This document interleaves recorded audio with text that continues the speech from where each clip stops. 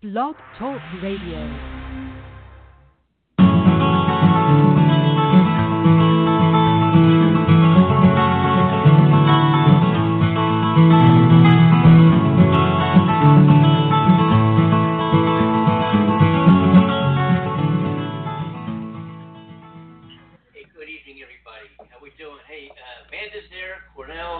I'm here. Hey, yeah. How you doing? All right. Yeah. How are you guys doing? And, We're doing great. Good. and there's that guy, Lloyd, God darn, I keep that last name because not Lloyd Butler. It's Cornell. Hey, Lloyd, there you go. Yeah. How you doing? Yeah. Yeah, we got Lloyd Butler on the line. Everything's good. Good. Hey, good. Lloyd. Everything's good. Everything's good. We'll get lots of good. Huh? Sorry. I said hey. Yeah, there we go. It's all good. So we got lots to go over. Gentlemen, and ladies. How you doing? We're doing great. Hey, Everything's good. What about yourself? I'm doing great, sir. Thank you, brother. You know when you introduce me, I'm going to do something for 60 seconds before you go to your thing. I'm not telling you anything. I mean, it's not funny, but and then I'm gonna do a little bit of a. I'm gonna do it. Don't say don't say I'm gonna do a little bit of a rant, and then I'm gonna get back into the fold. So I mean, when we go on, we already on. As long as you introduce me, I'm gonna do my thing. Go ahead, do your thing. Huh? Yeah, go ahead. Do your thing. We're waiting. We on the air? Yes, we are. We are. All right, good. I want everybody within the sound of my voice. If you know Amanda, you there in London, if you know Cornell, and you here on the East Coast, or me, or Andy and his family, friends, family, extended family, if you in the bar, if you in the church, if you on the street, if you laying in the street in the rain and you got a needle in your arm, I want you to listen for me for a minute, okay? This ain't funny. I'm being real. If you feel like you want to laugh, but I can't say anything. I don't know what to tell you. I don't know what to do in this time of Corona. I wouldn't know what to tell you to do in this time of riot.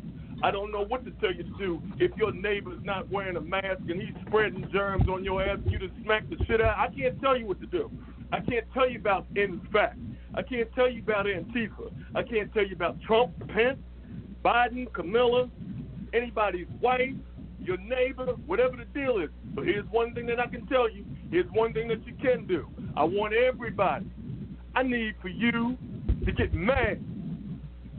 Stop all this stuff. Everything that's going around. If you're listening to my voice, tell your neighbor to turn me on right now. Even with the Andy Kimbel and Lloyd Booker show. Andy Kimbel, Lloyd Booker. That's for you, Cornell. Coast to coast, Ebony and Ivory. I need for everybody on this planet to stop and get mad. I want you to go to your neighbor. I want you to knock on the door. I want you to go to your pastor, your rabbi, your priest. Look in the mirror. Even go to yourself. Drop that bottle of liquor down at that bar. I see you in there. Get up off that woman you getting laid with. I see you in there.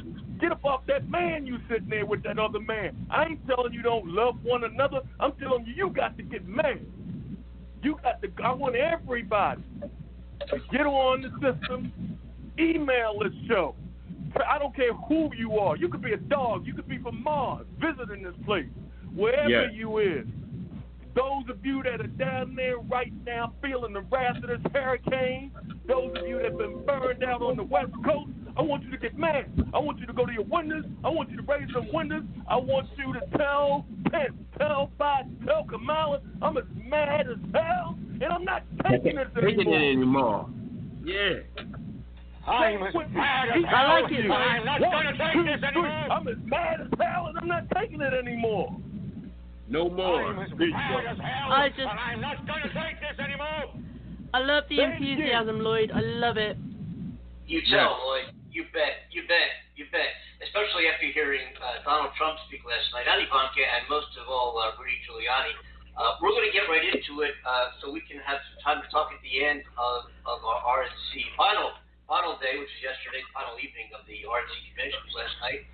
And, my gosh, what we're going to do is we're going to run the three primary speeches. I'm avoiding most of the convention. We're not going to play it. crime speeches, Rudy Giuliani, Ivanka Trump, and some of Donald Trump. Then we're going to fact check and talk about some other things we need to address. Well, let's get right into it. We're going to start with Rudy Giuliani's speech. The former mayor of New York City and Donald Trump's personal attorney. Take a listen. This is him, Rudy Giuliani, last night. Listen to this.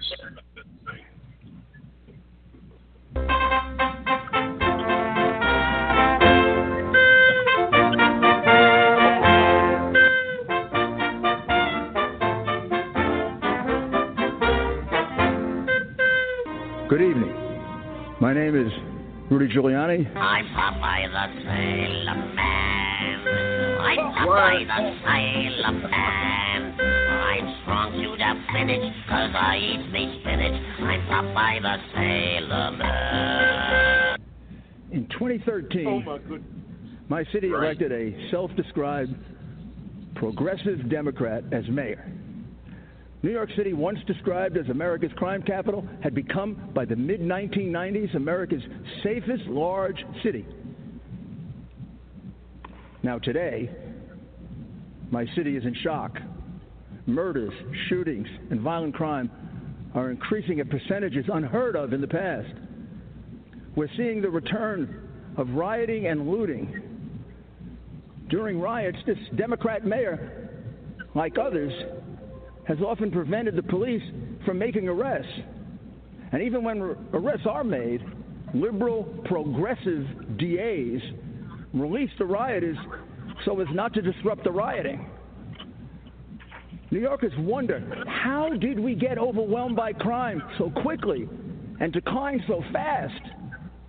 I'm as mad as hell, and I'm not going to take this anymore! Don't let Democrats do to America what they have done to New York.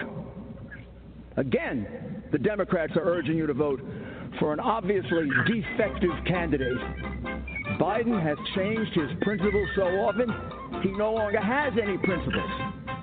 He's a Trojan horse with Bernie, AOC, Pelosi, Black Lives Matter, and his party's entire left wing, just waiting to execute their pro-criminal, anti-police, socialist policies. The whole unprecedented wave of lawlessness began with a truly just cause: the unforgivable police killing of George Floyd in Minneapolis. Peaceful protests began all over the land. The condemnation of the killing was universal, from President Trump to Democrat leaders. It seemed, for a few brief shining moments, Democrat and Republican leaders would come together with a unified proposal to reduce police misconduct. This possibility was very dangerous to the left. They had a president to beat and a country to destroy. And although an agreement on action against police brutality would be very valuable for the country, it would also make President Trump appear to be an effective leader. They could have none of that. So Black Lives Matter and Antifa sprang into action, and in a flash, they hijacked the peaceful protests into vicious, brutal riots. Soon, protests turned into riots in many other American cities, almost all Democrat. Businesses were burned and crushed, people beaten, shot and killed, police officers routinely assaulted, badly beaten, and occasionally murdered. And the police handcuffed by progressive Democrat mayors from doing anything but observe the crimes and absorb the blows. But the worst of it was the slaughter of innocent young people with their whole lives ahead of them.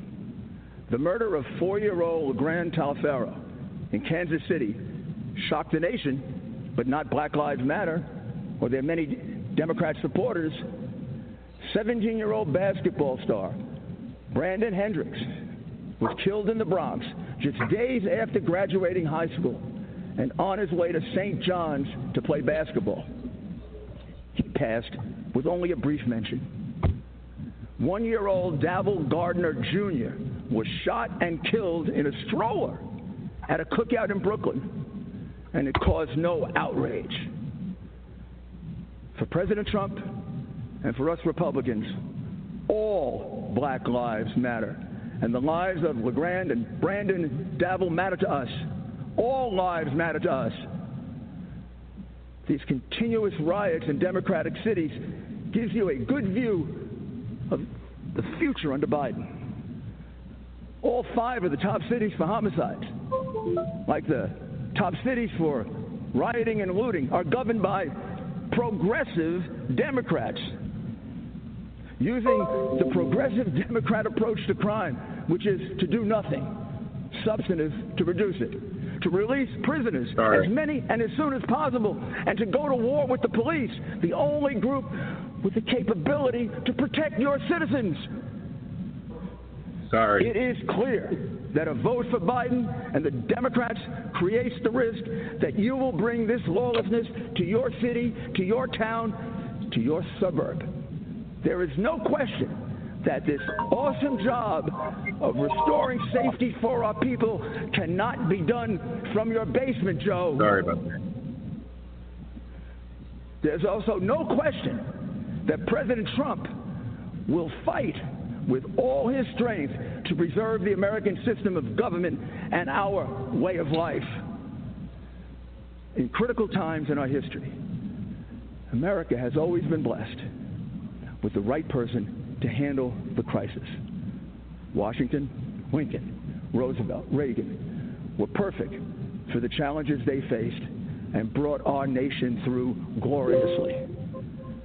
President Trump, with his boundless love of our country and all our people, his disciplined work ethic, his exceptional ability to inspire, and his deep understanding of our system of government and the strength of American values is the man we can trust to preserve and even improve our way of life. Mr. President, make our nation safe again.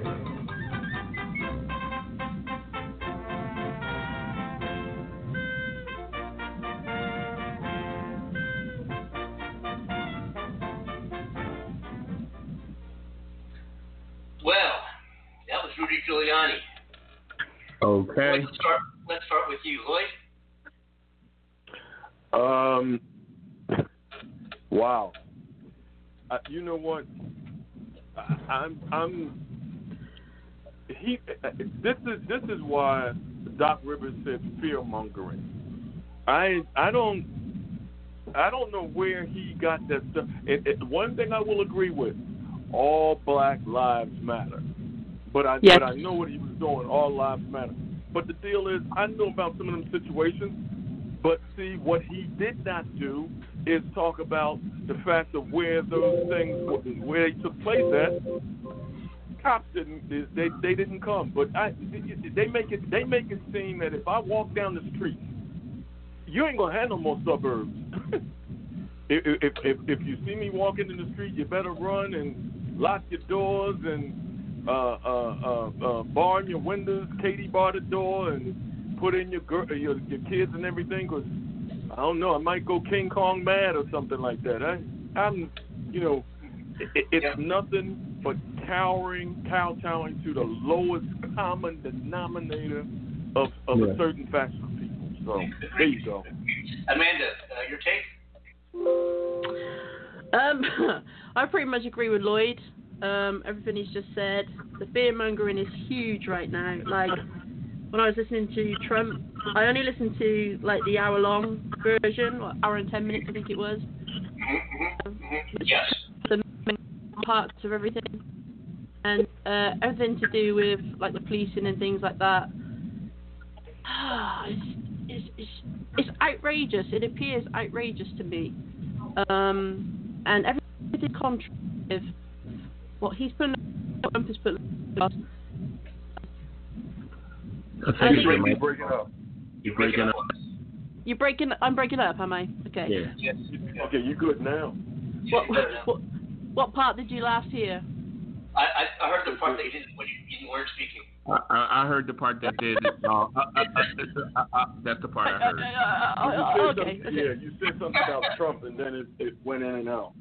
Okay, so yeah, I was saying about the same kind of thing with Trump, with the fear mongering and how everything's like they contradict each other.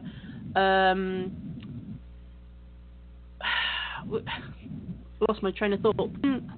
No, you're saying enough. You're saying enough by even being exasperated because it makes me tired. But go ahead. I'm sorry. People here in the United States. Yeah, I mean, as somebody who likes to try and sit on the fence to try and gain a perspective of everything, for me, I find in this battle overwhelming. It's like Trump and his party are making Joe Biden to be some sort of devil incarnate. And, Joe Biden's trying to be the people's person. And Trump's side of things is producing the fear and everything's a war. And that's the way it's coming across. Everybody's everything is a war. And I can understand that when there's a huge emotional and a security thing in place where this is the most important move in history. Okay, I get that. But at the same time, fear-mongering can sometimes turn on you. It can come back at you. So I think they need to be, well, it's too late now. They did need to be careful, and I'd be interested to see where this goes with Joe Biden. It is. The most recent wholeheartedly agree. There's been there's been a significant tightening of the polls. It was 10 to 12% or 9 to 12%. Do me a favor, Andy. Hold on a second.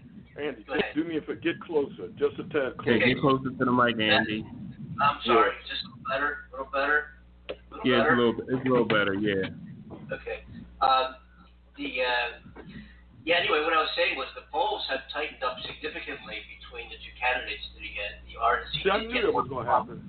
Yeah, well, we knew it was predicted. Yeah, the RNC did get more of a bump than the DNC did.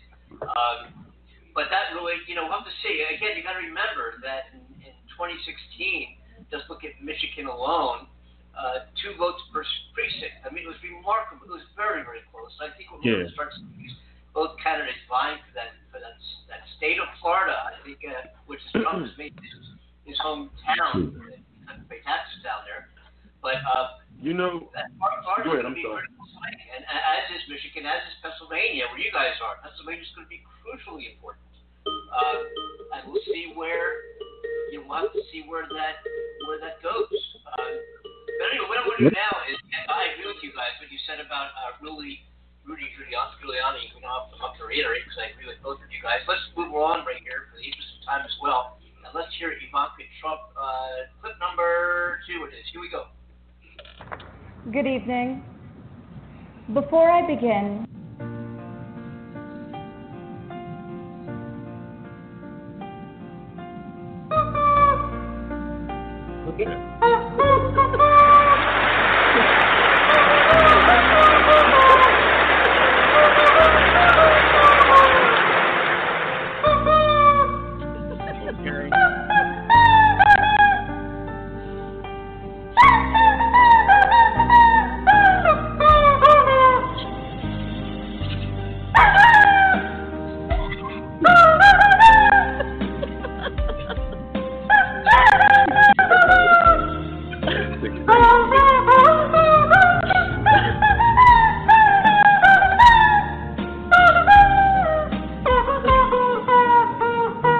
I introduce to you a builder, an entrepreneur, an outsider, and the people's nominee for President of the United States. Tonight, I stand before you as the proud daughter of the people's president.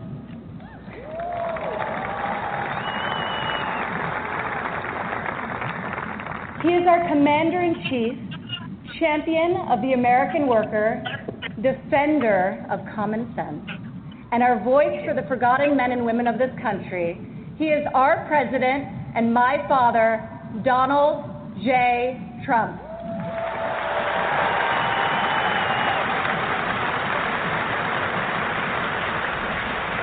This evening, I want to tell you about the leader I know and the moments I wish every American could see. I want to tell you the story of a president who is fighting for you from dawn to midnight, when the cameras have left, the microphones are off, and the decisions really count. When Jared and I moved with our 3 young children to Washington, we didn't exactly know what we were in for, but our kids Our kids loved it from the start. My son Joseph promptly built Grandpa a Quick note here. Ivanka Trump was a former Democrat and pretty vocal one at that. On the mantle in the Oval Office right over there, so that he can show world leaders, just so they know he has the greatest grandchildren on earth. I agree. Over the last 4 years, we've learned a lot. I've seen in Washington it's easy for politicians to survive if they silence their convictions and skip the hard fights. I couldn't believe so many politicians actually prefer to complain about a problem rather than fix it. I was shocked to see people leave major challenges unsolved so they can blame the other side, campaign on the same issue in the next election. But Donald Trump did not come to Washington to win praise from the Beltway elites. Donald Trump came to Washington for one reason and one reason alone: to make America great again.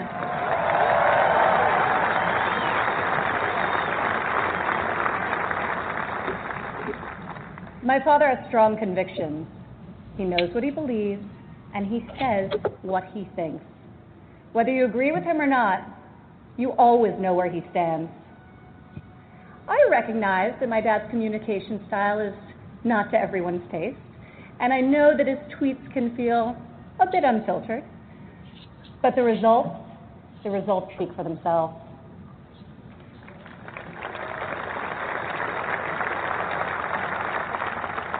He is so unapologetic about his beliefs that he has caused me and countless Americans to take a hard look at our own convictions and ask ourselves, what do we stand for? What kind of America do we want to leave for our children?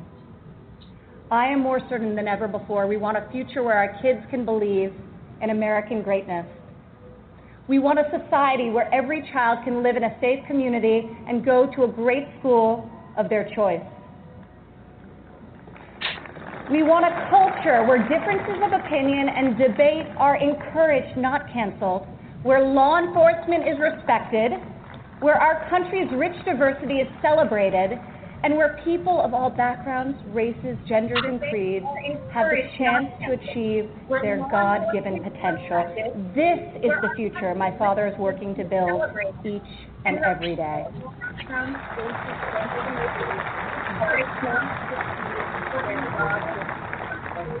Building, after all, is what he's done his whole life. He has admired and befriended construction workers on countless job sites. But it has been a new and profound experience for him and for me to see these stoic machinists and steelworkers come to him with a tear in their eye and thank him for being the only person willing to go to the mat for them, for their jobs, for their families, and for their futures. To the hardworking men and women across America and here tonight, you are the reason my father fights with all of his heart and all of his might. You are the reason he ran for president in the first place, and you are the reason he is going to keep fighting for 4 more years.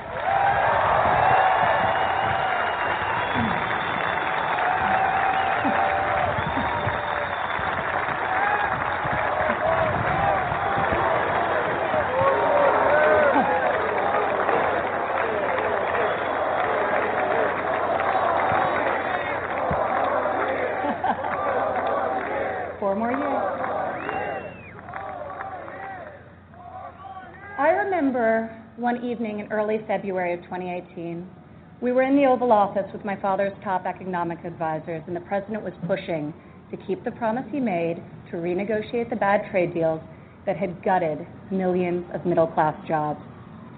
Most of his advisors argued that the economy was so strong following our historic tax and regulatory cuts that it didn't make sense to risk rocking the boat. After the meeting, as I walked with my father back towards the residence, he said, "You know, the reason this has never been done before is because our leaders haven't had the guts. When the economy is good, they settle for good, and when things are bad, they don't have the will or ability, so they kick the can until it's someone else's problem." He was right. If my father didn't take on these fights, no one would. In the months that followed, President Trump refused to settle for a good deal. He wanted a great deal, and ultimately, that is exactly what we got.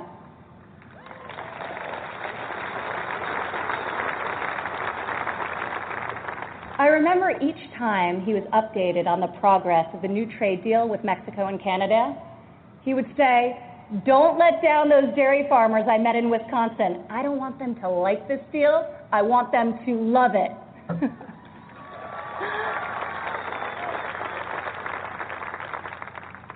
Today, in the midst of this unprecedented global pandemic, it's more clear than ever that our president was absolutely correct to take on trade when he did and bring our jobs, our factories, and our life-saving medicines back to the USA.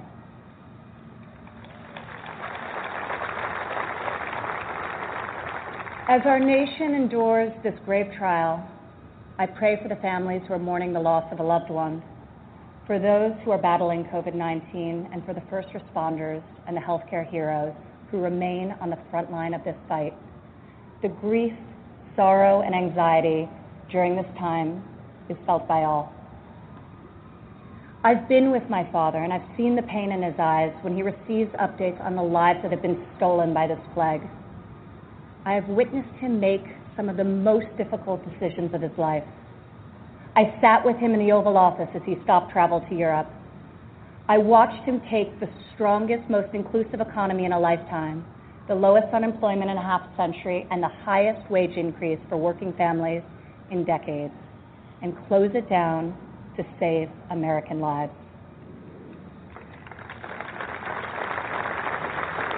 It is why our president rapidly mobilized the full force of government and the private sector to produce ventilators within weeks, to build the most robust testing system in the world, and to develop safe and effective treatments, and very, very soon a vaccine. My father isn't deterred by defeatist thinkers. The word impossible, well, it only motivates him. Donald Trump rejects the cynical notion that this country's greatest achievements are behind us. He believes that nothing is beyond our reach and that the best is yet to come.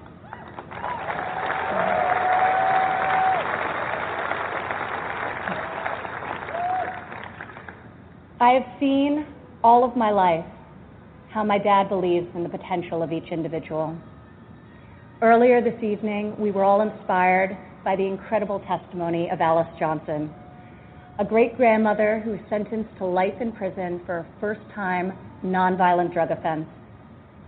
I was with my father when he decided to commute Alice's life sentence. Together we watched Alice leave prison after nearly 22 years.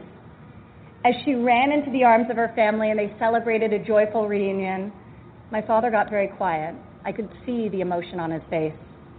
After a long silence, he looked at me and said, "Imagine how many people there are just like Alice." From that point on, he became a voice for those who had been unfairly silenced in our prison system. President Trump rectified the disparities of the 1994 Biden crime bill that disproportionately hurt African Americans.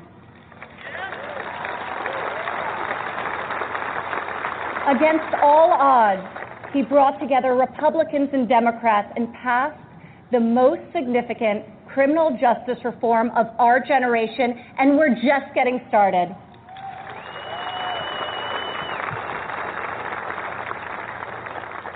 My father did not campaign on this issue. He tackled this injustice because he has a deep compassion for those who have been treated unfairly. More than rhetoric and political prose, the ability to build consensus and achieve bipartisan success will help heal our country's racial inequities and bring us forward together. President Trump is advancing the American values of work and family. 4 years ago in Cleveland, I said President Trump would deliver for working women. Last year, over 70% of all new jobs were secured by women.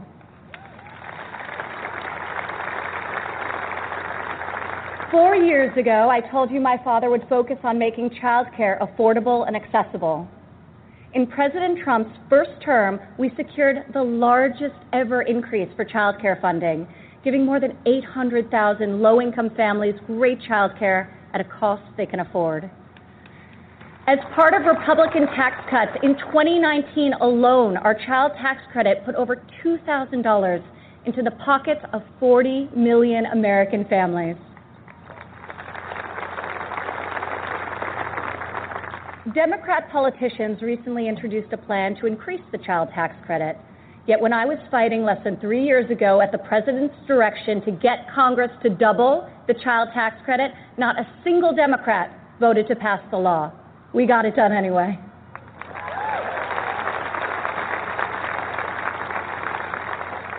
Four years ago, I promised that President Trump would support mothers in the workforce. In his first year in office, he signed into law the first ever national paid leave tax credit. Today, 8 million more Americans have access to this benefit.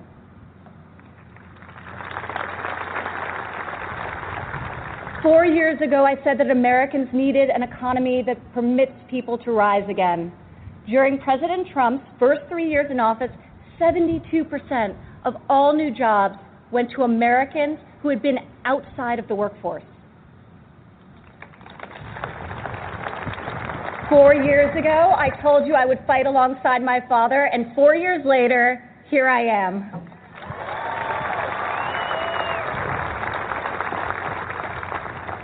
Many of the issues my father has championed are not historically Republican priorities.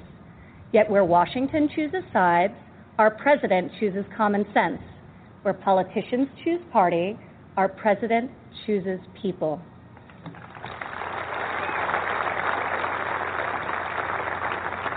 Since the day he took the oath of office, I've watched my father take on the failed policies of the past and do what no leader has done before.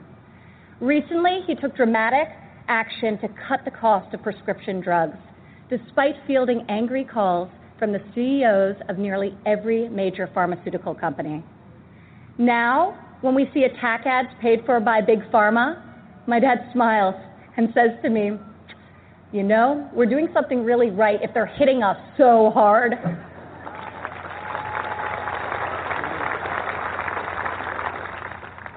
This spring, our president saw that American crops were going to waste because food supply chains were disrupted by the virus. He directed Secretary Perdue and me to find a way to get this nutritious food, fresh fruit, vegetables, meat, and dairy, to families most in need. Within a matter of days, we launched the Farmers to Family Food Box program, which has now delivered over 100 million meals into the hands of American families.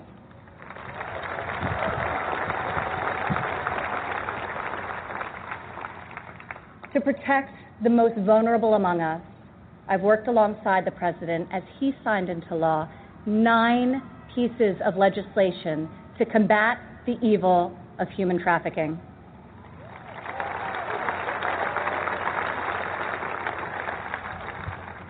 I've stood by my father's side at Dover Air Force Base as he's received our fallen heroes, and each time it has steeled his resolve to finally stop the endless foreign wars.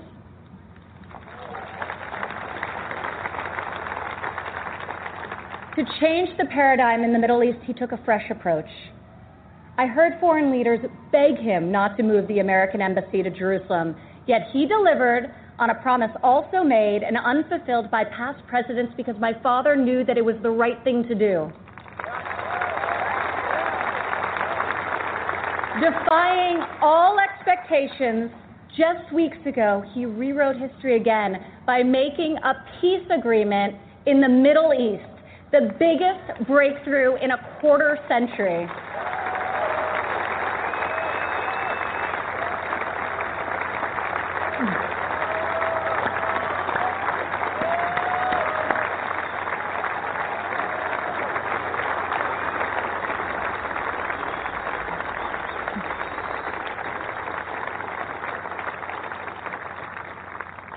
For the first time in a long time, we have a president who has called out Washington's hypocrisy, and they hate him for it.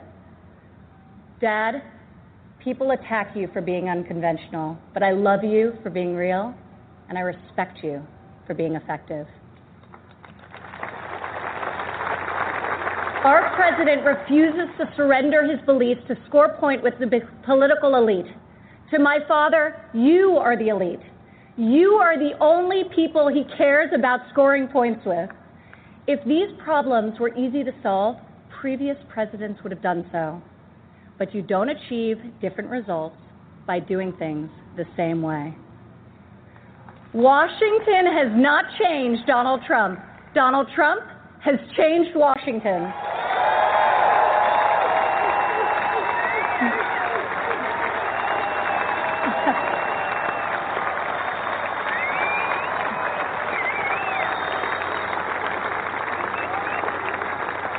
America doesn't need another empty vessel who will do whatever the media and the fringe of his party demands.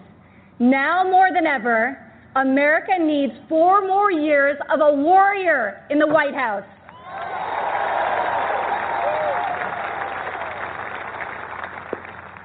Tonight, I could not be more proud to introduce my father, a man I know was made for this moment in history. My fellow Americans, our First Lady and the 45th President of the United States, Donald J. Trump.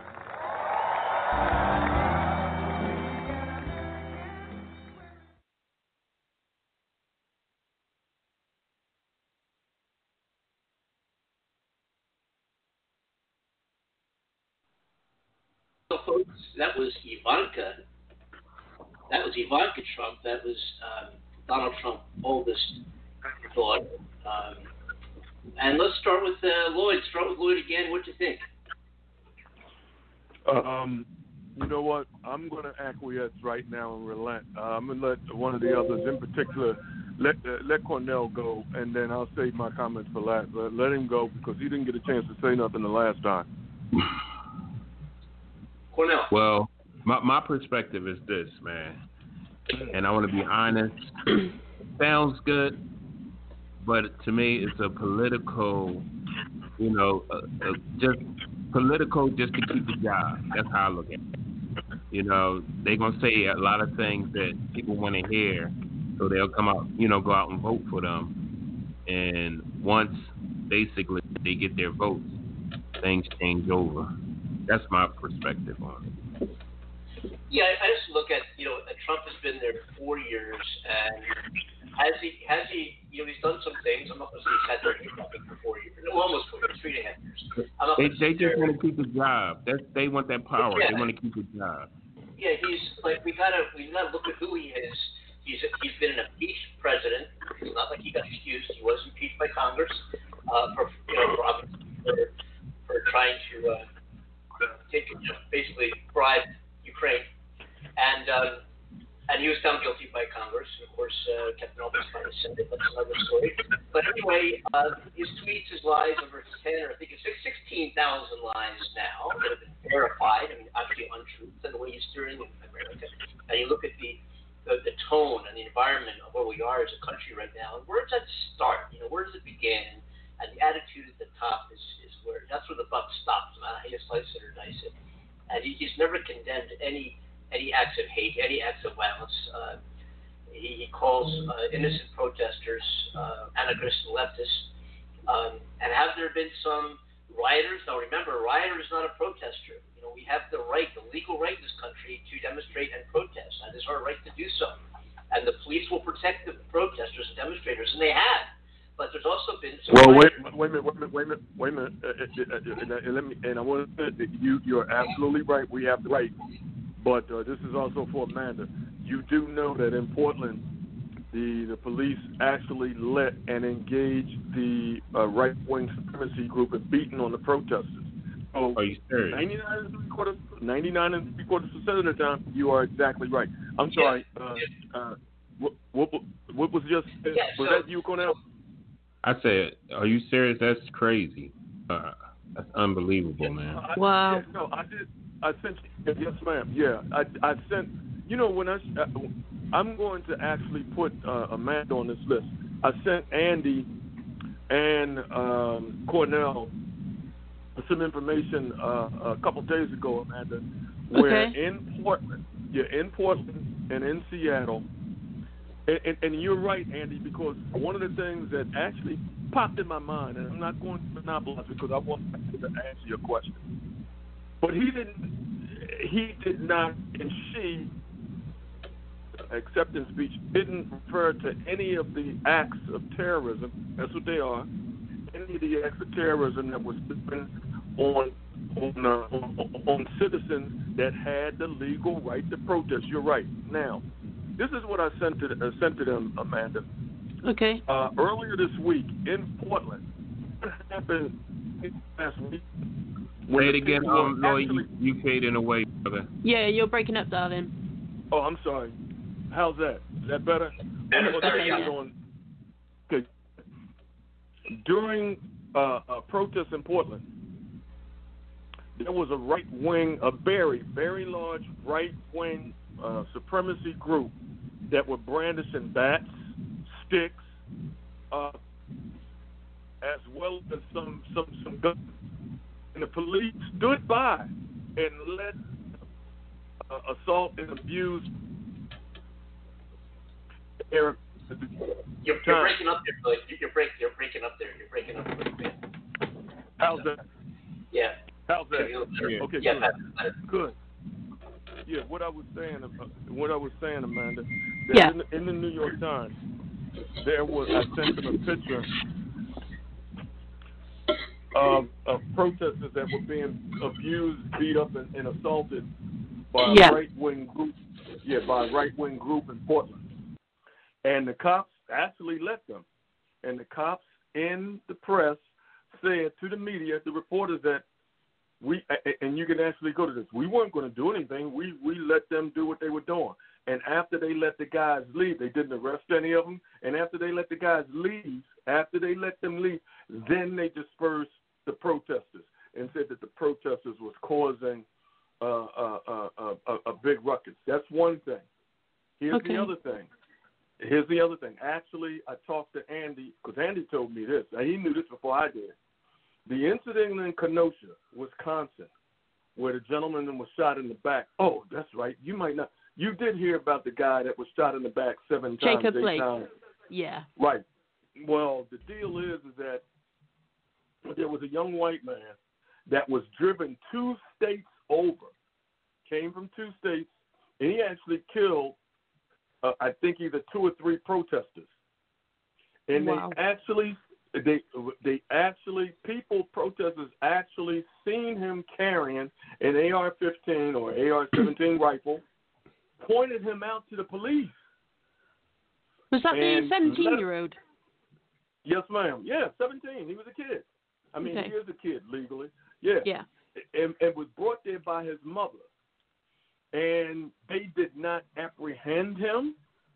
They did not stop him. They did not arrest him. In fact, what they did was they ushered him, let him leave, and gave him the chief of police gave him a bottle of water. What? Andy, you want to chime in? Is he there? I don't know. Oh, wait a minute. Oh, okay, hold. Cornell, are you there? Yeah, I'm right here. I'm here. Sorry, folks. I was doing something else on the tech here. Okay, Andy. Yeah. Furthermore, Andy. The police not only gave him water, which they did, they also took the loudspeaker as a Bearcat vehicle was going by, one of those big police armored vehicles, and they took up the microphone of the loudspeaker and said, "Thank you for being here. We appreciate you being here." To the 17-year-old who just killed 2 people and wounded another, and walking blatantly down the street with the long gun. Yeah, it was AR-15. It was an AR-15. Yeah. Yes. And then he went back. Now he's in jail. You know, he's in court this morning. He'll have a hearing. He's brought up on 5 felony charges. So he'll probably spend the rest of his life in jail. But the fact of the matter is that the reaction of the, let's call it what it is, the all-white police force. If that were a black or a man or a Muslim, the guy would have been shot dead in a heartbeat. Yes, I agree. Yeah. What we're going to do now, guys, is let's go on and hear. I'm going to do something different. Instead of playing Trump's speech now, what I'm going to do is I'm going to play some clips of Dan Dean, who is a fact checker, has a fact checking service, and also is the fact check hardest working newsman in the country for CNN because he has to write so fast that people say things. But what we're going to do is we're going to fact check the speech and then play the speech, because what we'll be able to do is when Trump says things, we'll know in advance when he's lying, right? So let's do that now. Okay. Here we go, folks. Clip number 1, 2, 3. Clip number 4. Here's the fact check of Trump's speech prior to the speech itself. Here we go.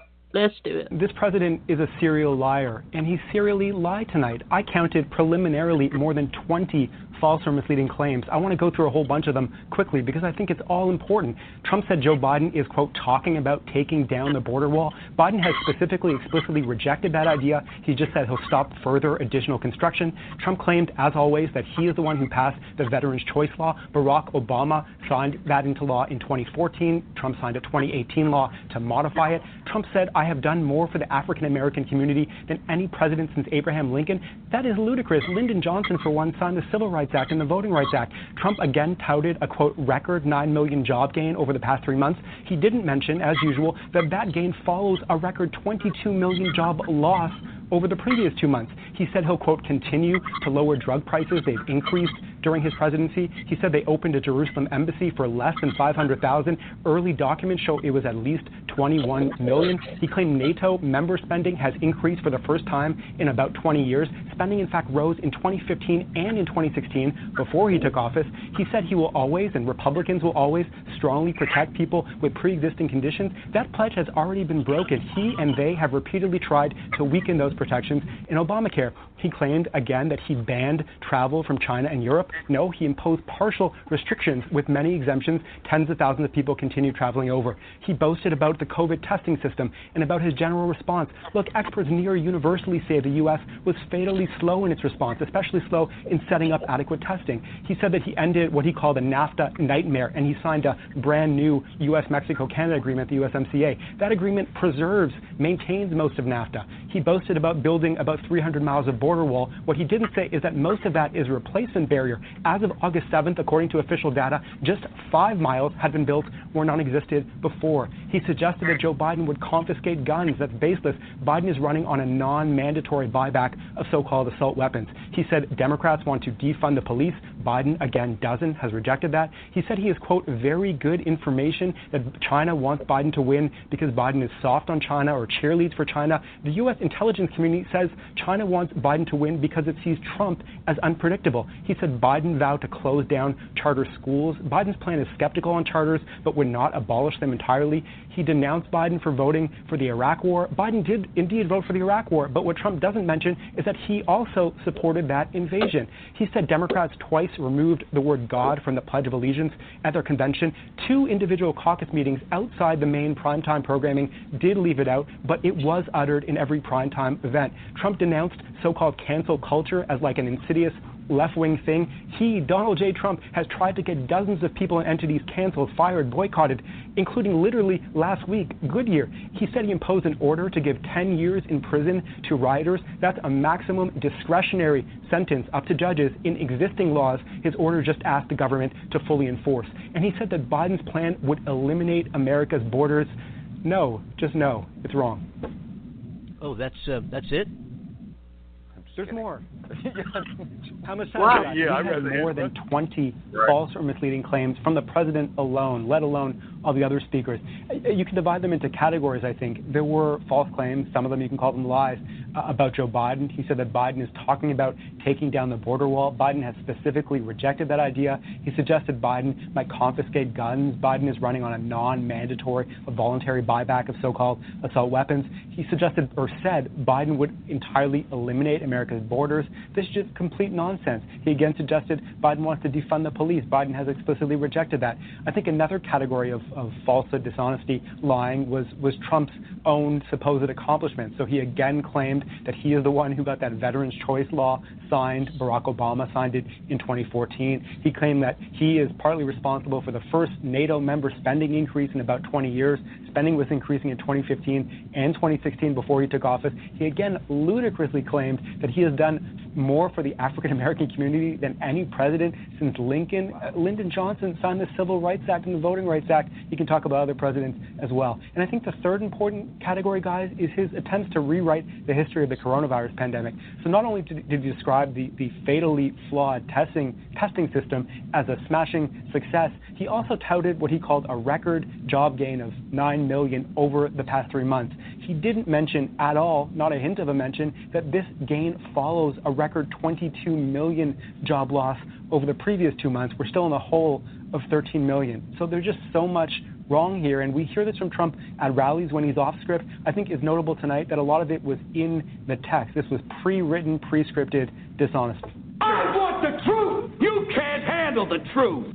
I'm as mad as hell, and I'm not going to take this anymore. Yes, well, that was the facts. So we're about to hear some of what Trump said in his speech. I got to, before we play, I think we have a caller here. But Lloyd, what's your take on some of the? Let me screen some calls here. Lloyd, what was your take on what we just heard? Well, right off the top of my head, I can tell you straight up, that thing about the corona, he didn't have to tell me, and neither did the guy that was doing the fact checking. I already knew that man was really late in coming around. He completely dismissed Fauci. He was coming up with Clorox, vinegar, shoot it up, drink it, all kinds of stuff. So, no, I mean, it might sound funny, but no, but he was saying stuff like that. Types of stuff instead of basic remedies. You know what I mean? He was coming up with crazy. Say it again. He was coming up with some crazy stuff like Clorox instead of basic. So, I mean, do they really? And that was just one particular. By the way, Amanda's still here. Amanda, no, I am not making this up. This is real. I'm still here, darling. So I mean, you can Google it. That man was talking about homemade remedies to get rid of COVID. He mentioned bleach and shooting up bleach and gargling and drinking he was talking about shooting up Lysol. That's what he was talking about. Shooting up Lysol. Right. And also the funny one was exposing the body to ultraviolet light through the skin. Thank you so much. Yes, we heard about that, yeah. Yes, or however else you might get the ultralight into the body from the outside. I'm thinking to myself. But my thing is this, what can a light do? Are you really serious? Yeah. No, he was serious. Don't listen. No, he was serious. He's serious. Yeah. Anyway, folks, we're going to go ahead now, and what we're going to do is we're going to play this Trump speech almost its entirety. We did edit that, but it's going to go on for a while. But what we need to know, and what I heard and read and verified, was that Donald Trump, I don't know if you knew this, the listeners around the world, but our president has an affinity for chili. He loves chili. And he happened to have quite a bit of chili. Wait a minute. Say it again. Wait a minute. I wanted to make sure you said he loves chili. CHILI. Yeah, I needed to make sure he said that. With an extra dose of jalapeno pepper. And he loves that. He also loves Creole cooking, New Orleans. He loves that spicy food. So last night, he didn't go on. As long as it's black people making it, I guess he does. Yeah, he went on after having some delicious homemade chili. Somebody sent him last night for dinner, and then he had to get up and give the speech anyway. But he managed to pull through. But you can see his discomfort. But I just want to, if he seems there's some pauses and hesitations and things going on, you'll know exactly why. Here's Donald Trump. And not in its entirety, we edited it down, but here's the bulk of what he had to say. The finale of his speech in front of the People's House, the White House, first time ever in history last night. That's another story we'll talk about. Anyway, let's go on to the speech. Here is Donald Trump.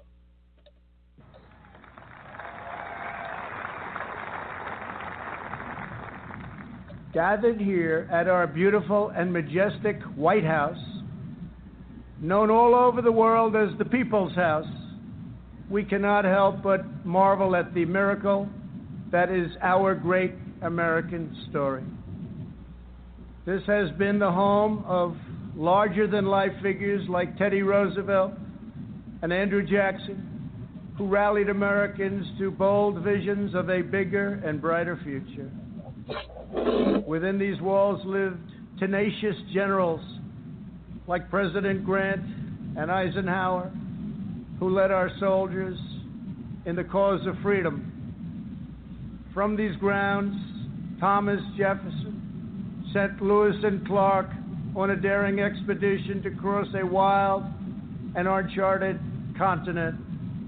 In the depths of a bloody civil war, President Abraham Lincoln looked out these very windows upon a half-completed Washington monument and ask God in His providence to save our nation.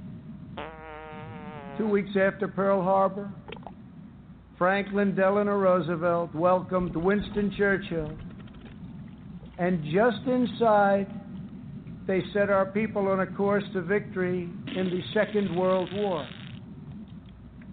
In recent months, our nation and the entire planet has been struck by a new and powerful, invisible enemy.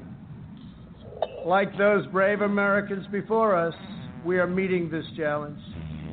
We are delivering life-saving therapies and will produce a vaccine before the end of the year, or maybe even sooner.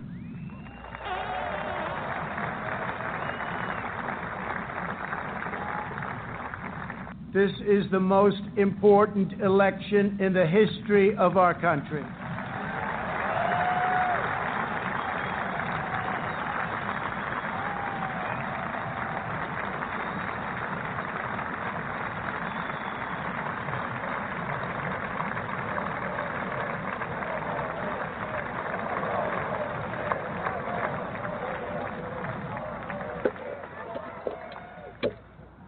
Thank you. At no time before have voters faced a clearer choice between two parties, two visions, two philosophies, or two agendas. This election will decide whether we save the American dream or whether we allow a socialist agenda to demolish our cherished destiny. It will decide whether we rapidly create millions of high-paying jobs or whether we crush our industries and send millions of these jobs overseas, as has foolishly been done for many decades.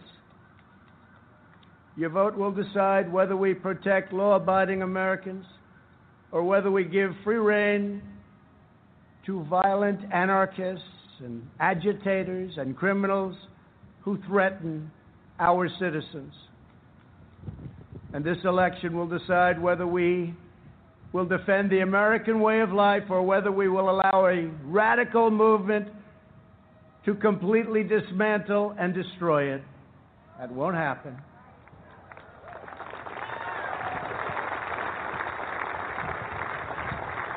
At the Democrat National Convention, Joe Biden and his party repeatedly assailed America as a land of racial, economic, and social injustice. So tonight I ask you a simple question. How can the Democrat Party ask to lead our country when it spends so much time tearing down our country?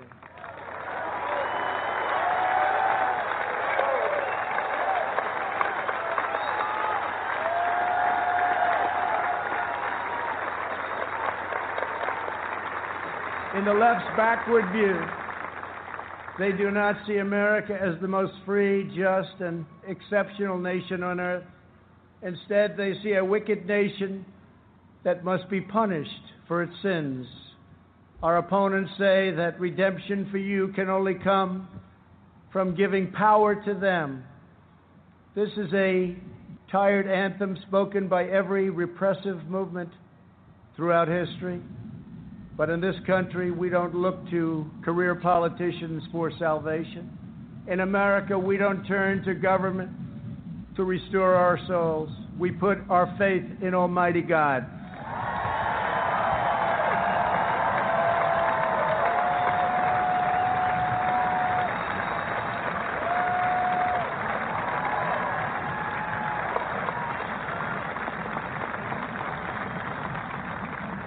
Joe Biden is not a savior of America's soul. He is the destroyer of America's jobs, and if given the chance, he will be the destroyer of American greatness. For 47 years, Joe Biden took the donations of blue-collar workers, gave them hugs and even kisses.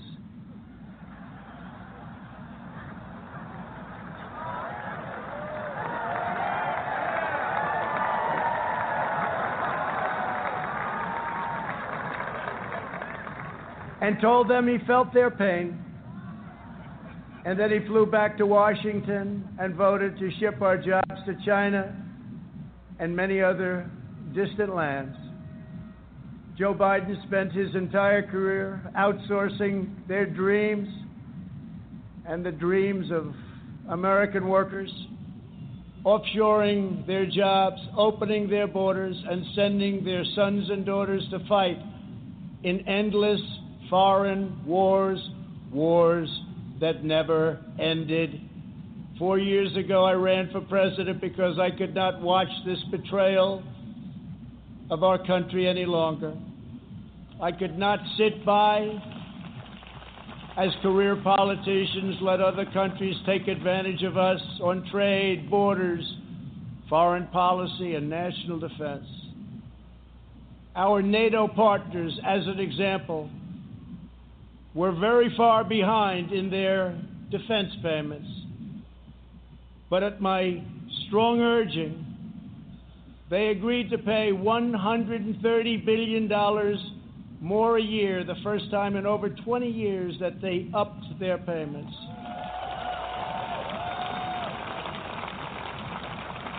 And this $130 billion will ultimately go to $400 billion a year. And Secretary General Stoltenberg, who heads NATO, was amazed after watching for so many years and said that President Trump did what no one else was able to do. Thank you.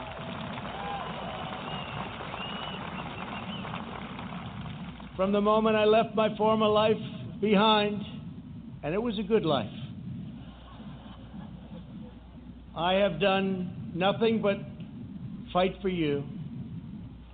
I did what our political establishment never expected and could never forgive, breaking the cardinal rule of Washington politics. I kept my promise.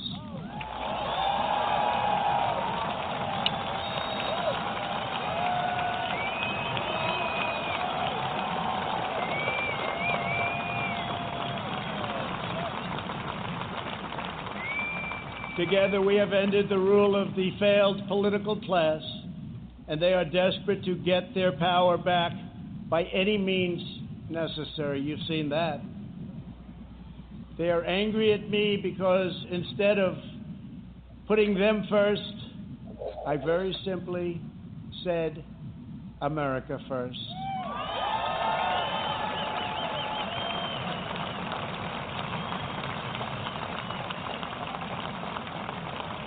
Thank you. Days after taking office, we shocked the Washington establishment and withdrew from the last administration's job-killing Trans-Pacific Partnership. I then immediately approved the Keystone XL and Dakota Access pipelines, ended the unfair and very costly Paris Climate Accord, and secured for the first time American energy independence.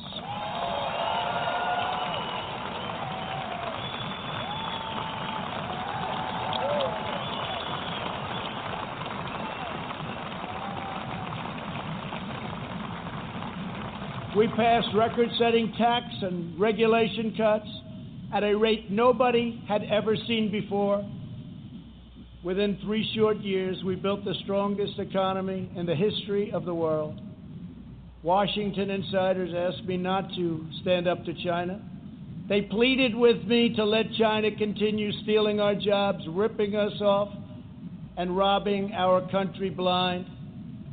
But I kept my word to the American people.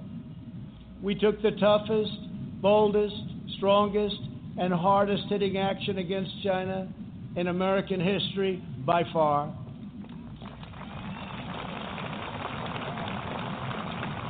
They said that it would be impossible to terminate and replace NAFTA. But again, they were wrong. Earlier this year, I ended the NAFTA nightmare and signed the brand new U.S.-Mexico-Canada agreement into law.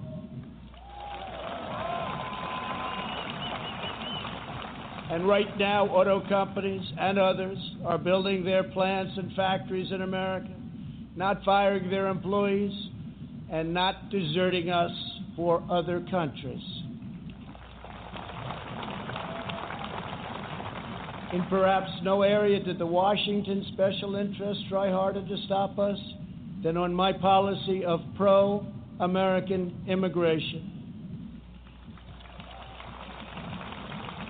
But I refuse to back down, and today America's borders are more secure than ever before.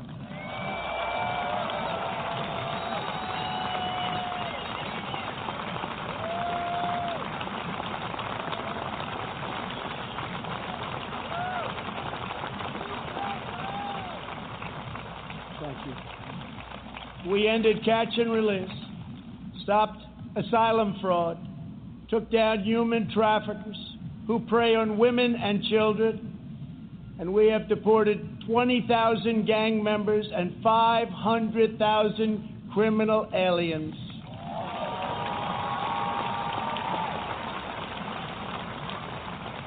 We have already built 300 miles of border wall, and we are adding 10 new miles every single week.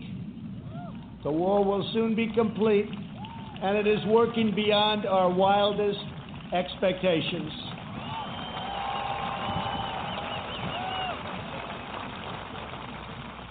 We are joined this evening by members of the Border Patrol Union representing our country's courageous border agents. Thank you very much for being here. Thank you. Brave, brave people.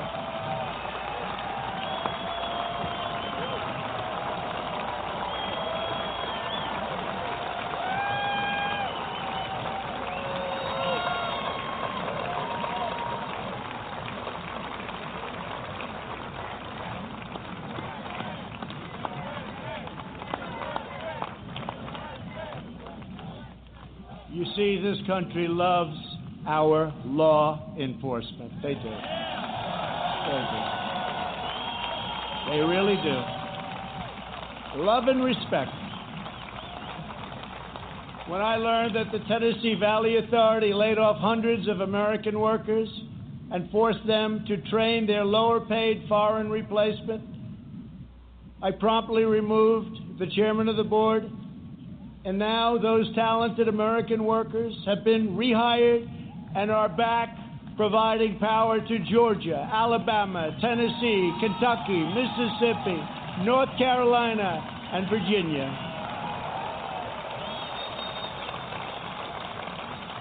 They have their old jobs back, and some are here with us this evening. Please stand. You went through a lot. Please stand. Thank you.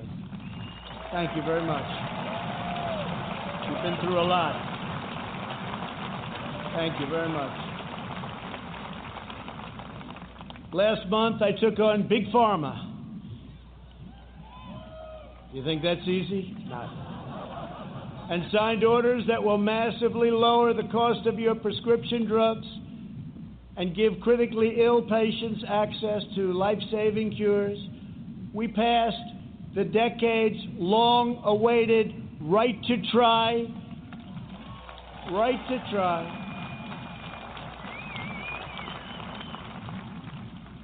We also passed VA accountability and VA choice. Our great veterans, we're taking care of our veterans. 91% approval rating this month, the VA, given by our veterans. First time anything like that's ever happened. By the end of my first term, we will have approved more than 300 federal judges, including 2 great new Supreme Court justices.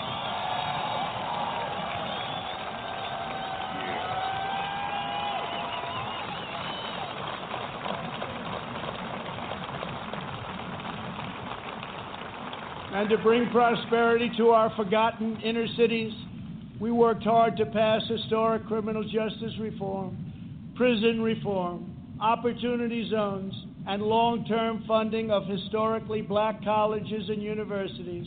And before the China virus came in, produced the best unemployment numbers for African Americans, Hispanic Americans, and Asian Americans ever recorded.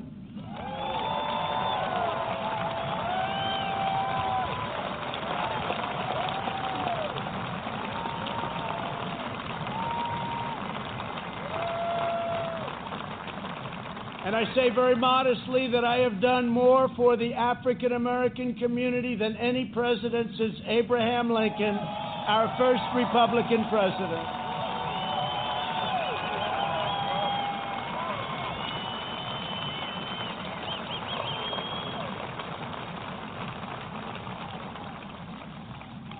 And I have done more in 3 years for the black community than Joe Biden has done in 47 years.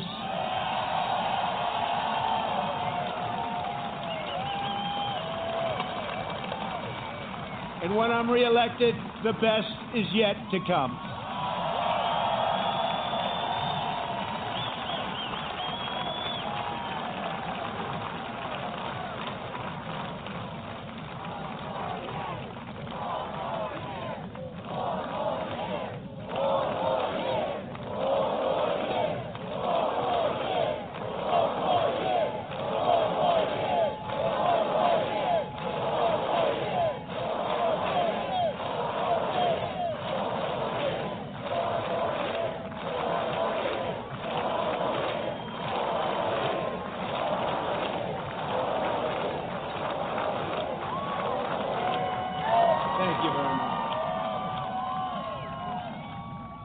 When I took office, the Middle East was in total chaos.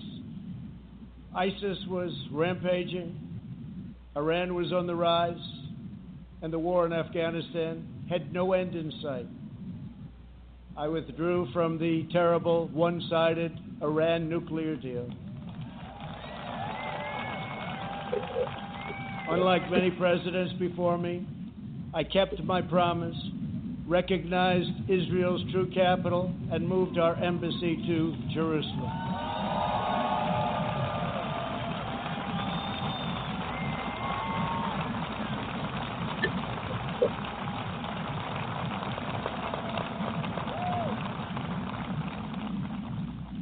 But not only did we talk about it as a future site, we got it built. Rather than spending $1 billion on a new building as planned, we took an already owned existing building in a better location.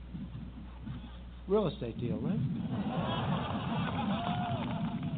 And opened it at a cost of less than $500,000.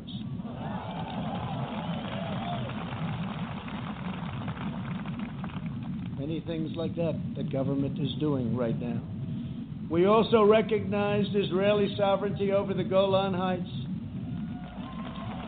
And this month we achieved the first Middle East peace deal in 25 years. Thank you to UAE. Thank you to Israel.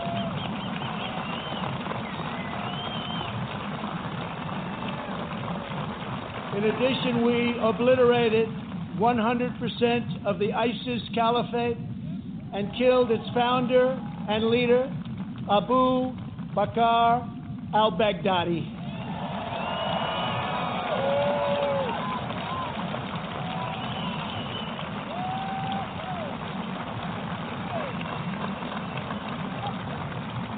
Then in a separate operation, we eliminated the world's #1 terrorist by far, Qasem Soleimani.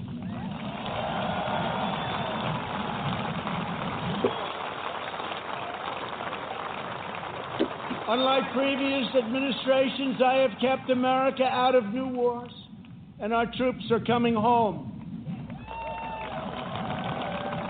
We have spent nearly $2.5 trillion on completely rebuilding our military, which was very badly depleted when I took office, as you know. This includes 3 separate pay raises for our great warriors.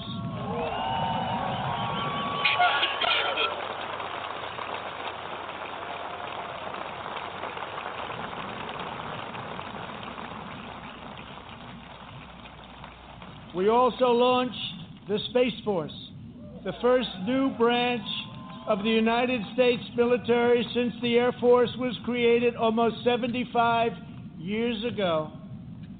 We have spent the last 4 years reversing the damage Joe Biden inflicted over the last 47 years.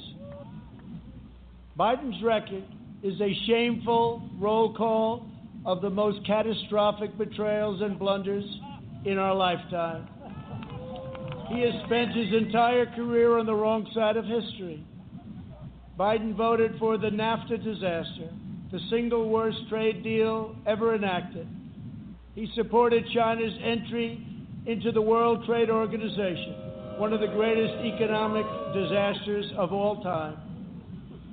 After those Biden calamities, the United States lost 1 in 4 manufacturing jobs. We laid off workers in Michigan, Ohio, New Hampshire, Pennsylvania, and many other states. They didn't want to hear Biden's hollow words of empathy. They wanted their jobs back. As Vice President, he supported the Trans-Pacific Partnership, which would have been a death sentence for the U.S. auto industry. He backed the horrendous South Korea trade deal, which took many jobs from our country and which I've reversed and made a great deal for our country. He repeatedly supported mass amnesty for illegal immigrants. He voted for the Iraq War. He opposed the mission to take out Osama bin Laden. He opposed killing Soleimani. He oversaw the rise of ISIS and cheered the rise of China as a positive development for America and the world, some positive development. That's why China supports Joe Biden and desperately wants him to win. I can tell you that upon very good information. China would own our country if Joe Biden got elected. Unlike Biden, I will hold them fully accountable for the tragedy that they caused all over the world. In recent months, our nation and the world has been hit by the once-in-a-century pandemic that China allowed to spread around the globe. They could have stopped it, but they allowed it to come out. We are grateful to be joined tonight by several of our incredible nurses and first responders. Please stand and accept our profound thanks and gratitude.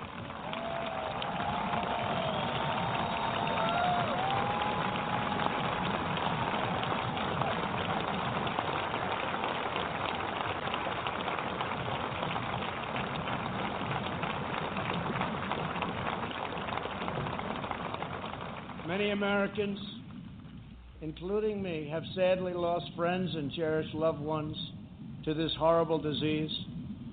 As one nation, we mourn, we grieve, and we hold in our hearts forever the memories of all of those lives that have been so tragically taken, so unnecessary. In their honor, we will unite. In their memory, we will overcome. And when the China virus hit, we launched the largest national mobilization since World War II. Invoking the Defense Production Act, we produced the world's largest supply of ventilators. Not a single American who has needed a ventilator has been denied a ventilator, which is a miracle.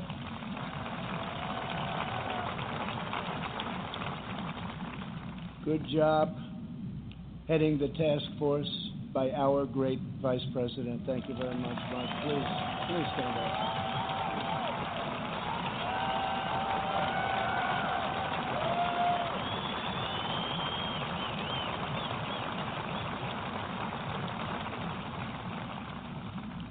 We shipped hundreds of millions of masks, gloves, and gowns to our frontline healthcare workers. To protect our nation's seniors, we rushed supplies, testing kits, and personal to nursing homes. We gave everything you can possibly give, and we're still giving it because we're taking care of our senior citizens. The Army Corps of Engineers built field hospitals, and the Navy deployed our great hospital ships. We developed from scratch the largest and most advanced testing system anywhere in the world. America has tested more than every country in Europe put together, and more than every nation in the Western Hemisphere combined. Think of that.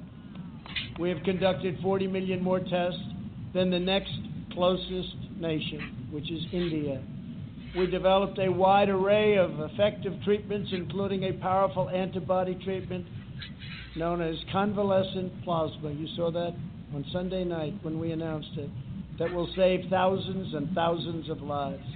Thanks to advances, we have pioneered the fatality rate, and you look at it and you look at the numbers, it has been reduced by 80% since April, 80%.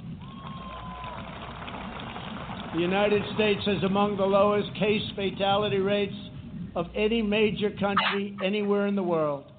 The European Union's case fatality rate is nearly 3 times higher than ours, but you don't hear that. They don't write about that. They don't want to write about that. They don't want you to know those things. Altogether, the nations of Europe have experienced a 30% greater increase in excess mortality than the United States. Think of that. We enacted the largest package of financial relief in American history. Thanks to our Paycheck Protection Program, we have saved or supported more than 50 million American jobs. That's one of the reasons that we're advancing so rapidly with our economy. Great job. As a result, we have seen the smallest economic contraction of any major Western nation, and we are recovering at a much faster rate than anybody. Over the past 3 months, we have gained over 9 million jobs, and that's a record in the history of our country. Unfortunately, from the beginning, our opponents have shown themselves capable of nothing but a partisan ability to criticize. When I took bold action to issue a travel ban on China very early indeed, Joe Biden called it hysterical and xenophobic. And then I introduced a ban on Europe very early again. If we had listened to Joe, hundreds of thousands more Americans would have died. Instead of following the science, Joe Biden wants to inflict a painful shutdown on the entire country. His shutdown would inflict unthinkable and lasting harm on our nation's children, families, and citizens of all backgrounds. The cost of the Biden shutdown would be measured in increased drug overdoses, depression, alcohol addiction, suicides, heart attacks, economic devastation, job loss, and much more. Joe Biden's plan is not a solution to the virus, but rather it's a surrender to the virus.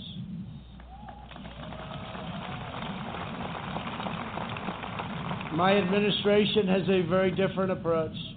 To save as many lives as possible, we are focusing on the science, the facts, and the data.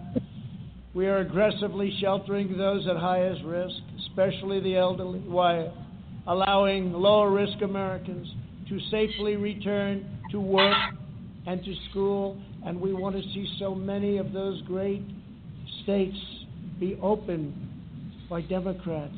We want them to be open. They have to be open. They have to get back to work.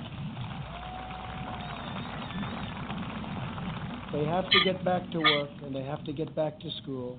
Most importantly, we are marshaling America's scientific genius to produce a vaccine in record time. Under Operation Warp Speed, we have 3 different vaccines in the final stage of trials. Right now, years ahead of what has been achieved before. Nobody thought it could ever be done this fast. Normally it would be years, and we did it in a matter of a few months. We're producing them in advance so that hundreds of millions of doses will be quickly available. We will have a safe and effective vaccine this year, and together we will crush the virus.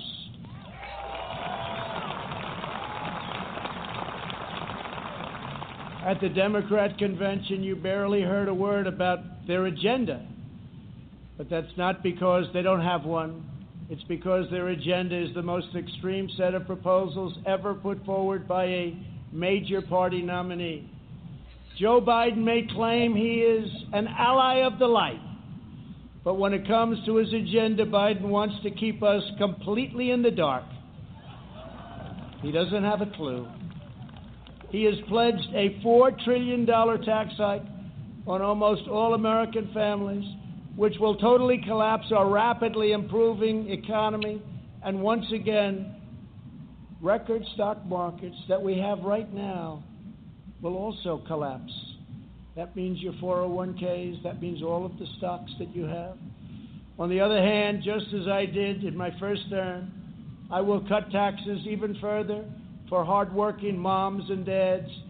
I will not raise taxes. I will cut them, and very substantially. And we will also provide tax credits to bring jobs out of China back to America, and we will impose tariffs on any company that leaves America to produce jobs overseas. We will make sure our companies and jobs stay in our country, as I've already been doing for quite some time, if you've noticed. Joe Biden's agenda is made in China. My agenda is made in the USA.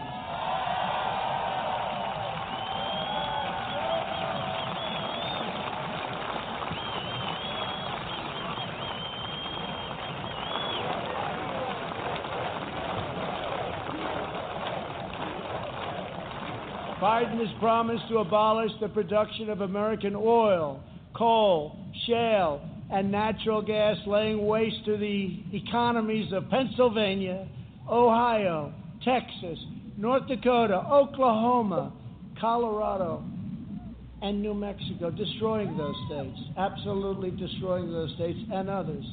Millions of jobs will be lost, and energy prices will soar. These same policies led to crippling power outages in California just last week. Everybody saw that. Tremendous power outage. Nobody's seen anything like it, but we saw that last week in California. How can Joe Biden claim to be an ally of the light when his own party can't even keep the lights on?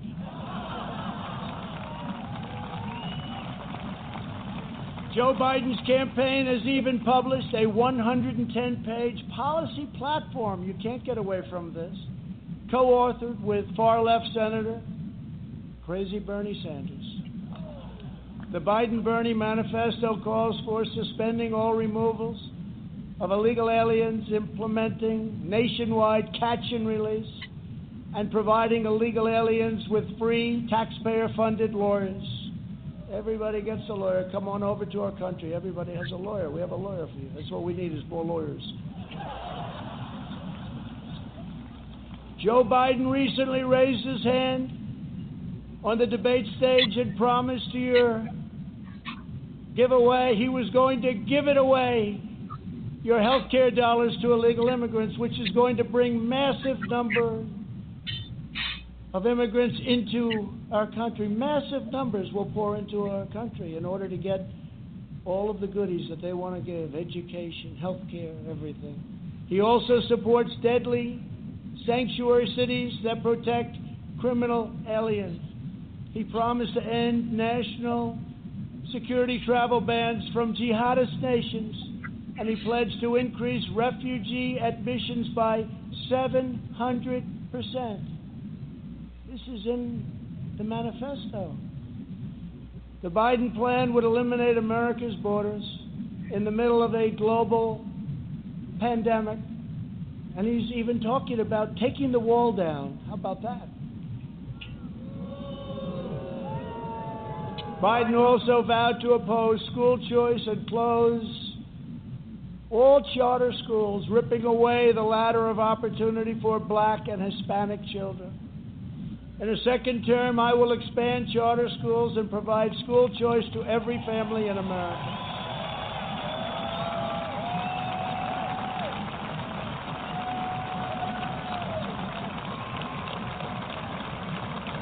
And we will always treat our teachers with the tremendous respect that they deserve. Great people. Great, great people. Joe Biden claims he has empathy for the vulnerable. They said, that's just too long as they looked at a statue. I think we'll rip it down. Then they said 10 years in prison. I think that's too long. Let's go home.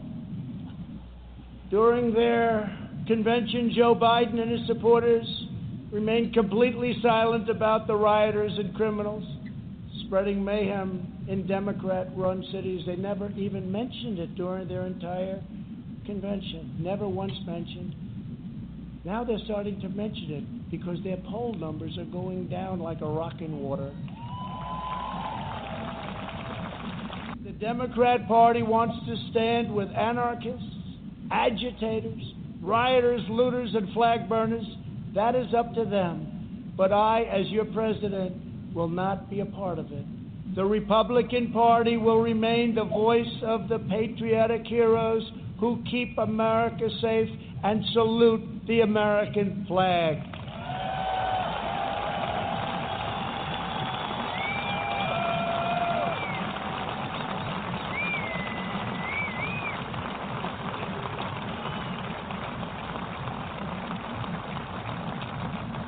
Last year, over 1,000 African Americans were murdered as a result of violent crime in just 4 Democrat-run cities. The top 10 most dangerous cities in the country are run by Democrats and have been for many decades. Thousands more African Americans are victims of violent crime in these communities. Joe Biden and the left ignore these American victims. I never will. If the radical left takes power, they will apply their disastrous policies to every city, town, and suburb in America. Just imagine if the so-called peaceful demonstrators in the streets were in charge of every lever of power in the U.S. government. Just think of that. Liberal politicians claim to be concerned about the strength of American institutions. But who exactly is attacking them? Who is hiring the radical professors, judges, and prosecutors? Who is trying to abolish immigration enforcement and establish speech codes designed to muzzle dissent? In every case, the attacks on American institutions are being waged by radical left. Always remember, they are coming after me because I am fighting for you. That's what's happening. And it's been going on from before I even got elected.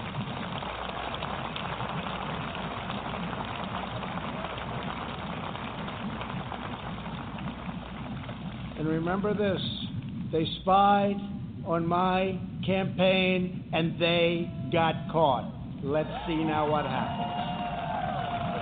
We must reclaim our independence from the left's repressive mandates. Americans are exhausted trying to keep up with the latest list of approved words and phrases and the ever more restrictive political decrees. Many things have a different name now, and the rules are constantly changing. The goal of cancel culture is to make decent Americans live in fear of being fired, expelled, shamed, humiliated, and driven from society as we know it. The far left wants to coerce you into saying what you know to be false and scare you out of saying what you know to be true. Very sad.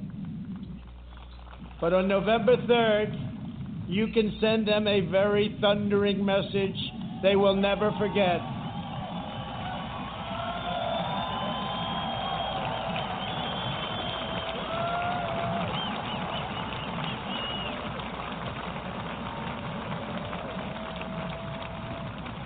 Thank you.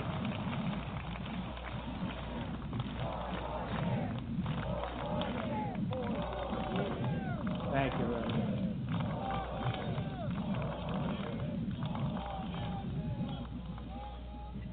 Joe Biden is weak. He takes his marching orders from liberal hypocrites who drive their cities into the ground while fleeing far from the scene of the wreckage.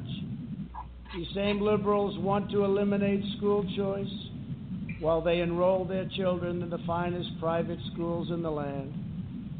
They want to open our borders while living in Waldorf compounds and communities in the best neighborhoods in the world. They want to defund the police while they have armed guards for themselves. This November, we must turn the page forever on this failed political class. The fact is, I'm here. What's the name of that building?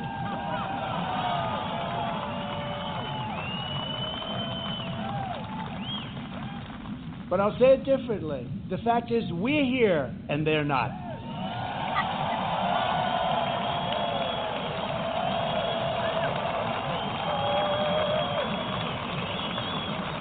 To me, one of the most beautiful buildings anywhere in the world, and it's not a building, it's a home as far as I'm concerned. Not even a house, it's a home. It's a wonderful place with an incredible history. But it's all because of you. Together we will write the next chapter of the great American story.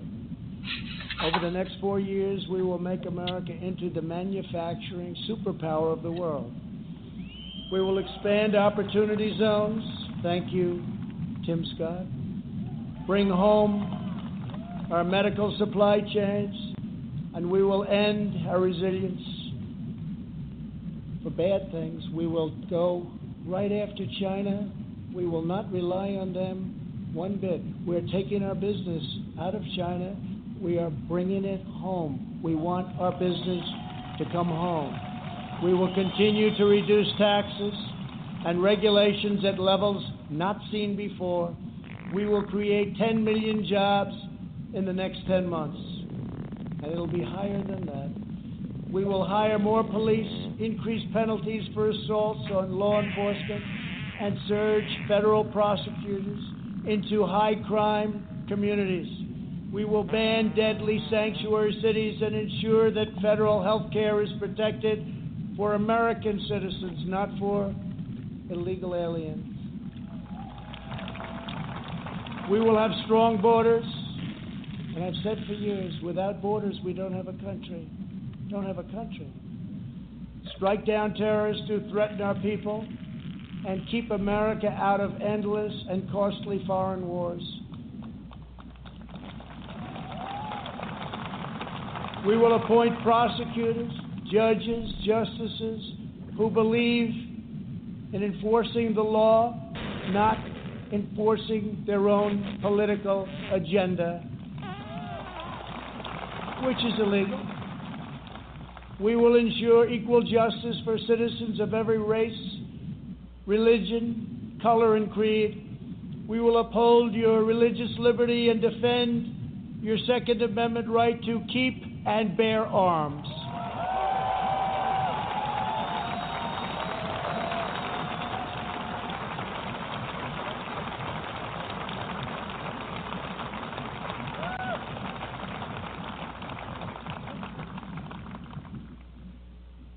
And if we don't win, your Second Amendment doesn't have a chance. I can tell you that.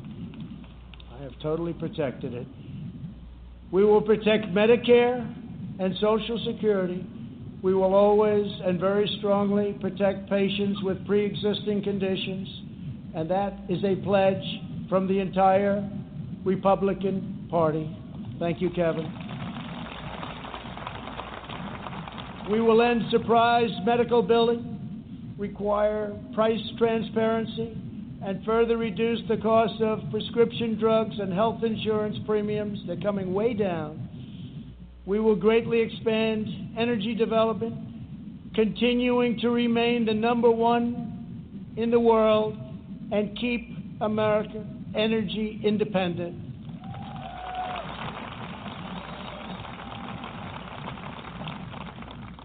And for those of you that still drive a car, look how low your gasoline bill is. You haven't seen that in a long time.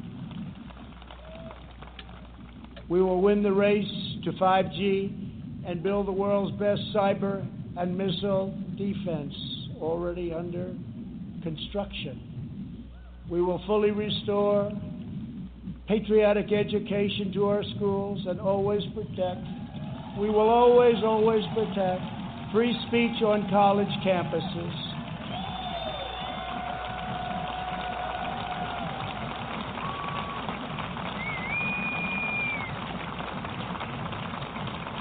And we put a very big penalty in.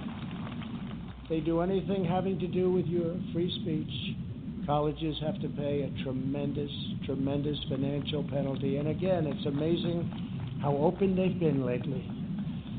We will launch a new age of American ambition in space. America will land the first woman on the moon, and the United States will be the first nation to plant its beautiful flag on Mars. This is the unifying national agenda that will bring our country together. So tonight I say to all Americans, this is the most important election in the history of our country. There has never been such a difference between two parties or two individuals in ideology, philosophy, or vision than there is right now. Our opponents believe that America is a depraved nation. We want our sons and daughters to know the truth. America is the greatest and most exceptional nation in the history of the world.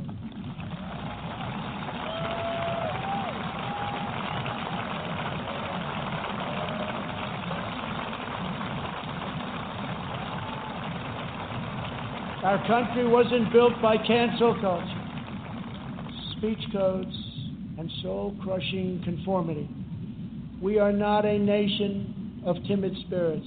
We are a nation of fierce, proud, and independent American patriots. We're a nation of pilgrims, pioneers, adventurers, explorers, and trailblazers who refuse to be tied down, held back, or in any way reined in. Americans have steel in their spines, grit in their souls, and fire in their hearts. There is no one like us on earth. I want every child in America to know that you are part of the most exciting and incredible adventure in human history. No matter where your family comes from, no matter your background in America, anyone can rise. With hard work, devotion, and drive, you can reach any goal and achieve every ambition. Our American ancestors sailed across the perilous ocean to build a new life on a new continent. They braved the freezing winters, crossed the raging rivers, scaled the rocky peaks, trekked the dangerous forests, and worked from dawn till dusk. These pioneers didn't have money, they didn't have fame, but they had each other. They loved their families, they loved their country, and they loved their God. When opportunity beckoned, they picked up their Bibles, packed up their belongings, climbed into their covered wagons, and set out west for the next adventure. Ranchers and miners, cowboys and sheriffs, farmers and settlers, they pressed on past the Mississippi to stake a claim in the wild frontier. Legends were born: Wyatt Earp, Annie Oakley, Davy Crockett, and Buffalo Bill. Americans built their beautiful homesteads on the open range. Soon they had churches and communities, then towns, and with time, great centers of industry and commerce.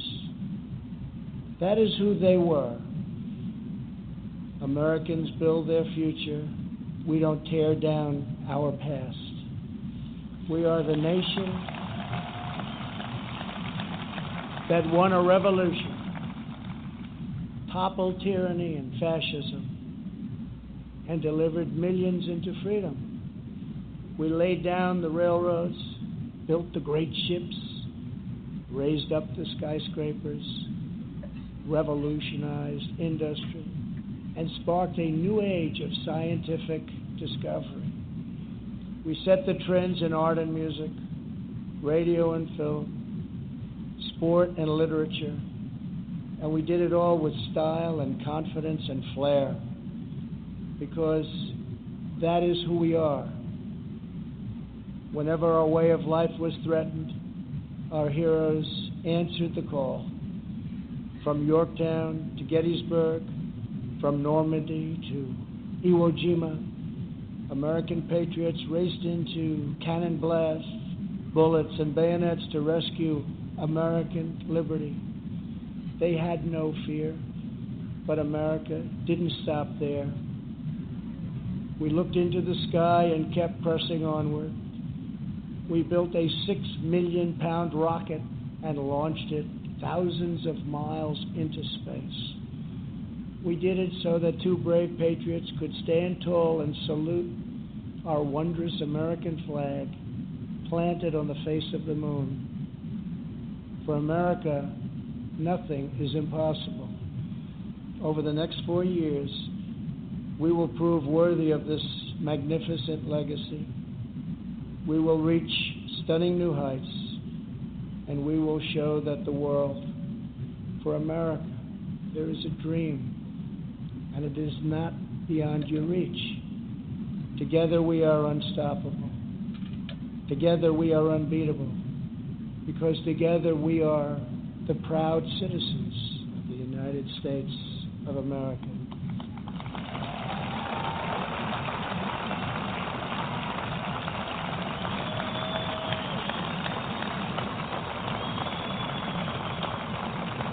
And on November 3rd,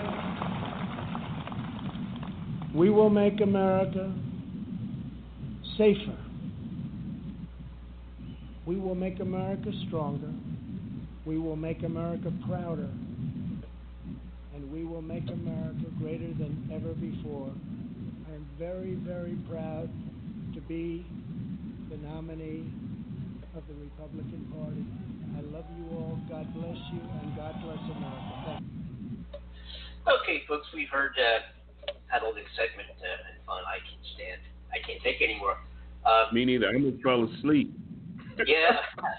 I've had some people call in listening that want to screen and listen to the show, and you're welcome to do so, 515-605-9888. I want to talk about a few things in the time that we have, and diving into some fact check, just so you know a little bit further, that Trump said that he was going down to Louisiana over the weekend, but actually he's going to go to New Hampshire, where he's going to be holding a rally. He he's going down there, huh? He's going to go. He's going to go, but not before going to New Hampshire. He's going down there after it get washed away. He's going to be holding a rally in an airplane hangar in New Hampshire. Vice President Pence also plans to campaign, hoping to build momentum from this week's Republican convention. They did get a bump, it's expected. The Democrats did not get much of a bump. But anyway, that's a fact. And also, if you remember, going back to Melania Trump, she talked about her B-best. If everyone remembers that speech, and her campaigner speech was that was Wednesday night. But there's a little report on it. It was launched in May 2018. According to its website, you go check it out. The campaign encompasses the issues of cyberbullying, opioid addiction, and general well-being. But she's done nothing. I forgot to bring that up yesterday, but I just have it in my notes here. I want to talk about it. Also, Trump has said something to the extent that as a president, over the next 4 years, he will again build the greatest economy in history, quickly returning to full employment, soaring incomes, and record prosperity. I think those are his words. But what we need to know is, before the coronavirus epidemic, the U.S. unemployment rate was 3.5%, as low as it had been in 50 years, and he was correct about that. It truly was. But the economic growth fell short of what President Trump and his advisors promised, because the economy grew 2.2% last year, which was on par with the pace over the past decade. Remember, when he took over the presidency, the Obama growth rate was 1.7, 1.8% right there. Trump's is 2.2%. In the same ballpark, but it briefly hit Trump's 3% target. He wanted 3%. Following the Republican tax cut they did, that $1,200 tax cut, whatever it was. but that appears to have been short-lived too, and it's kind of like what do you call it? What do they call the high? Like a big high, a sugar high, or something like that? You know what I mean? Yeah, well, I guess just call it high. Period. Yeah. Sugar high. Right. Yeah. Well, Unbelievable. They said it encouraged more business investment, smart thinking, and sustain, get that 3% ad going, and business investment going. And business investment actually slumped just looking at the numbers here, for the most of last year. They went down, and that was probably a result of sagging global demand, but certainly, stemming from the president's trade war. You got to remember that as Trump has pulled out of every agreement we've had since World War II, thinking that we're going to rewrite those agreements, so putting America's first, the rest of the world has moved on. Well, we don't need you. We're going to move on from the Iran agreement, from the World Health Organization, just every single one of them. He has withdrawn America, and thinking that these countries will come back to us. We're going to write better deals that favor us, that put us in better light, that put us up front instead of just bowing down to everybody else. That was what he said. But what's happening is the rest of the world is saying, well, we're just all going to move on with our agreements, and we're going to leave America out. And that's what's going on. And that's the actual truth. And that is to the extent of what the Democrats said in various ways, what the rhetoric was during their convention. They didn't give any exact plans or details, but here's what's happening. Here's, we don't have to look around, put on the TV, listen to the radio. They don't even have to do that. I mean, everything you just said, he's already left a track record. I mean, just take a look at what he did in Atlantic City and in New York. That's all. I mean, that's more than enough. And which is probably what he. Go ahead. But you're right. And just what you're saying there, he said, I forget what his words are, but you remember he talking about if the Democrats come in, say goodbye. The whole country's going to be socialist, and they've repeated that throughout the Republican National Convention, from the campaign advisors, former ambassador to the UN, Nikki Haley, remember her speech, and in fact the socialist, what they call the S word, that's a naughty word. That's a naughty word. Has been leveled against Democrats for decades. Democrats are socialists. But Democrats' propensity to lean toward regulation, empowering the federal government, isn't actually a socialist political system. It's not. Because where the state in the country uniformly provides welfare, am I right or wrong? Healthcare, right or wrong? Large sections of the economy, right or wrong? Isn't the country really the largest business in the country itself? So what do you mean socialist? We're not. You can start a business and become a billionaire in theory. It's not that easy, but you can do it. So this is a capital. We have the ability to do that in this country, and we're one of the only countries, there are others where you can do that, but we have that freedom. But you're going to pay yearly for it in taxes once you go on better. Andy, we have 6 minutes. Do we have any callers? No, just the listeners. No callers. We have some folks. Hi, listeners. How you doing? Hey, guys. You said just listen. That's good, because maybe after this whole thing, they were riveted when we first came on, which is why I do my rant, and then after this, it was all downhill with him. But listen, I'm going to say one thing, and this is me, and I've always said this. I'm not a big fan of Biden, but it's the lesser of two evils. But on the serious tip, I want to say this before we sign off. This is me, again, personally. It has nothing to do with you, Andy, with you, Cornell, or Amanda. I am very afraid at what's going to happen within the next few weeks, leading up to the 3rd, because schools are not going to start. We're still having problems with riots and law enforcement and racism and all of that stuff. I can respect that. Yeah. I can respect that. I'm sorry, say it again? I can respect that. I feel the same. I'm afraid, because can you imagine this? And you probably didn't realize this, Amanda, but you can go to history. Andy, I think what's going to happen, and consider what I'm saying, and we'll archive this. I think we're going to have a rough party, the whole thing, the Democrat, the Republican, this whole thing, and it's going to resemble what happened in Chicago when the army had to be used and a few people were killed. They were murdered. I mean, this sounds bad. It's going to be chaotic? You think it's going to be chaos? I really think so. I really think so. Regardless of who wins, because if Biden wins, this man is going to listen. The country is already fractured to the point when the law enforcement is killing people and law enforcement is beating up white people. So if this man loses and he doesn't leave, we already have anarchy. It's going to get worse. If Biden wins, it's going to be just as bad because people are going to think that the whole thing was taken by him. And we're going to have to be careful. Literally, I mean, we got to be careful now walking the streets. It's going to be even worse. It's going to be. It's going to get worse.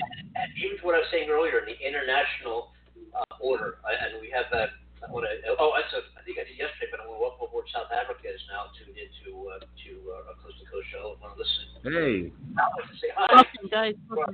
South Africa. But how you doing? Order, and I agree with what you're saying, Lloyd. It's going to be, we got to, going to have to cross our fingers to an extent, and do our best as citizens and create. If the transition happens, it's going to be peaceful. It's up to us. It's up. We're the folks that live here. We're the folks who make things happen. The normal, because we are part percentage of the normal, but it's people that's very ignorant out there that don't care. Exactly. You're so right. I hope that's not the case, and I kind of agree with all of you, in particular what you just said. This is funky. It is. This is really messed up. Here's a list. I had to look this up while you were talking, Lloyd, and I looked this up real quick. Here's the list of the international organizations we've pulled out of. And remember, Trump signaled early that he has little use for international order. He's pretty much said that repeatedly. And that both Republican and Democrat presidents, he said this, spent decades assembling after World War II, all the things they put together, and all the international accords and agreements, right? So well, guys, I'm sorry to cut you off, Andy. We have 1 minute and 54 seconds. Let me get this list out of here. You got to know this. He has pursued his America First foreign policy with gusto. Here's what he's done. He's withdrawn from the Asia. We can go over too on the after show. He has withdrawn from the Asia Pacific Trade Agreement, the Paris Climate Accord, the Iran nuclear deal, the World Health Organization. He's questioned the value of NATO. He sought to undermine the World Trade Organization, and he usually says he wants to make better deals. But in most cases, the rest of the world, as I just said, simply is moving on, leaving the U.S. increasingly isolated as time moves on here until we withdraw from most of these agreements. And when the administration asked the UN Security Council to reimpose sanctions on Iran this month, the Dominican Republic was the only country to side with the United States in the whole world. That was it. Here we are, folks. Welcome to America. Anyway, all right, I'm done. Love you guys. Love you. What's up, guys? Amanda, thank you for coming on the show. Lloyd, thank you for coming on the show. And my main man, Andy. I want the truth. You can't handle the truth. Everybody, the weekend off. And we go back to regular programming next week. Yes. Monday, California time, folks. Have a real good weekend, and thanks for tuning in.